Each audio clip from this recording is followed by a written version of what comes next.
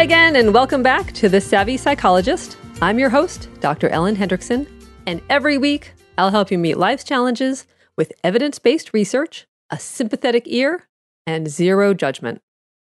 So what do the greatest generation, boomers, Gen Xers, and millennials have in common? No matter your generation, at some point in life, you may find yourself a dual member of the sandwich generation. So what is that exactly? Is it simultaneously having your parents disapprove of you and your kids be embarrassed by you? Not quite. Instead, it's a term coined in 1981, originally referring to women in their 30s or 40s who cared for elderly family members while raising their own children. But quite a bit has changed since 1981. As families have kids later and seniors live longer, today's sandwich generation is older, predominantly 40 through 60, and it includes plenty of men. So, no matter your age or gender, if you're supporting a child and have an elderly parent, welcome to Club Sandwich. And I know that was a groaner even for me.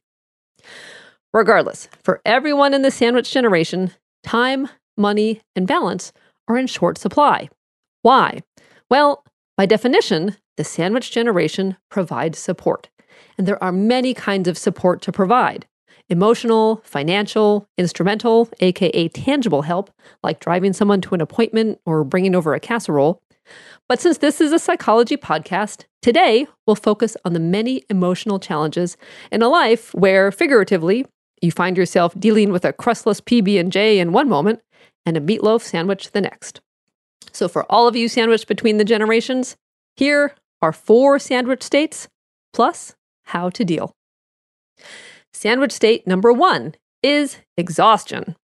The hottest commodity to sandwichers is time.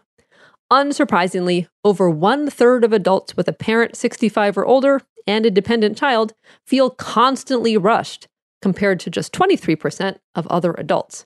And this makes sense. If you're trying to manage your own life and career, plus jet between a kid's soccer game and a parent's house to make sure the fridge is stocked, sitting down can feel like a luxury. So try this. Be the coach. Caregivers almost never reach out for help, but it's important not to conflate exhaustion with a job well done, nor to think you don't need help because you're the one doing the helping. I've said it before, and I'll say it again. If you're a caregiver, think of yourself as the coach of a team, not as every single player. Recruit as many people as you can to help care for all generations. It may take time up front, but think of it as an investment. Start a small neighborhood babysitting co-op or a school carpool. Ask long-distance relatives to order groceries or pay bills online for the seniors in your life. And if you can afford it, go ahead and hire a cleaning service or a dog walker for yourself. Fewer tasks equals less exhaustion. Best yet, kill 2 birds with 1 stone by involving millennials who haven't quite flown the coop.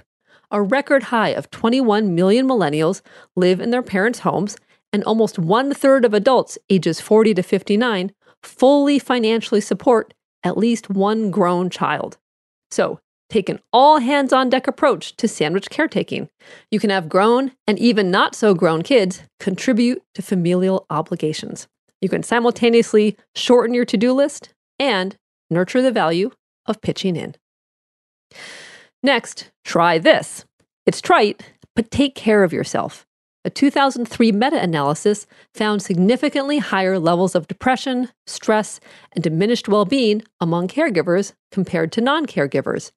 But stressed and depressed caregivers aren't the most effective. So there is profound truth in the airline instruction of putting on your own oxygen mask first. But what exactly does take care of yourself mean? Well, sometimes it's even a stretch to do the basics: sleep, exercise, eat real food, and try not to crank through the day with caffeine and shut it down with alcohol. You may not check off all 4 basics every day, but try. And if you dare, aim higher. See your friends. Remember them? Read a book or play hooky for an hour or an afternoon. Sandwich state number 2 is resentment. And this is a tough one. Trying to distribute responsibilities equitably is hard, but little shifts now can prevent big resentment later. So try this. Be specific when asking for help. A 2001 study found that caregivers' depressive symptoms can be reduced by support, but only if the support matches caregivers' actual needs. So instead of saying something vague like, I need you to pick up some slack around here, ask specifically for the kind of help you need, whether it's finding a lawyer, communicating with doctors, or watching the kids.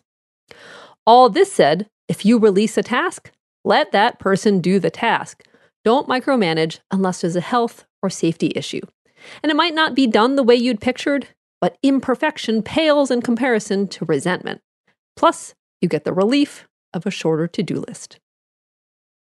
Sandwich state number 3 is worry. And worry, by definition, is always about the future. It's the what ifs and the what next. And it's hard to talk with aging parents about touchy topics like decline or debts. So often we worry instead of taking action. So try this. To turn the worry into a useful conversation, try a technique we've talked about on the podcast before. It's called unified detachment, and it works like this. Instead of approaching a topic as adversaries, you against them, instead frame your conversation as the two of you standing unified together against the problem. For example, what should we do about this financial trouble? How should we approach this failing kidney? What should we do when this house seems too big to maintain? Unified detachment is also a great tool to use with kids.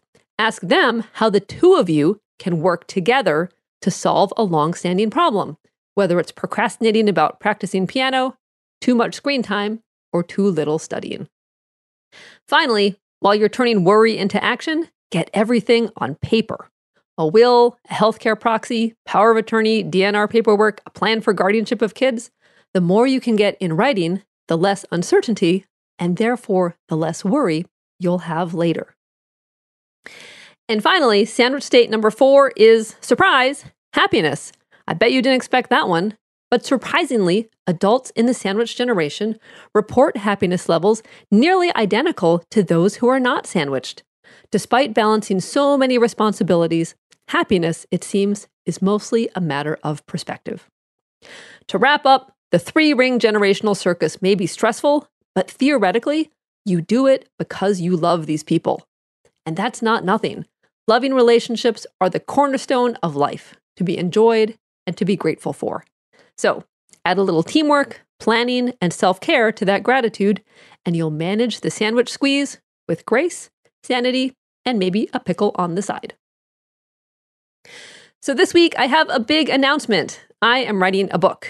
It'll be out early 2018, and I invite you to be a part of it.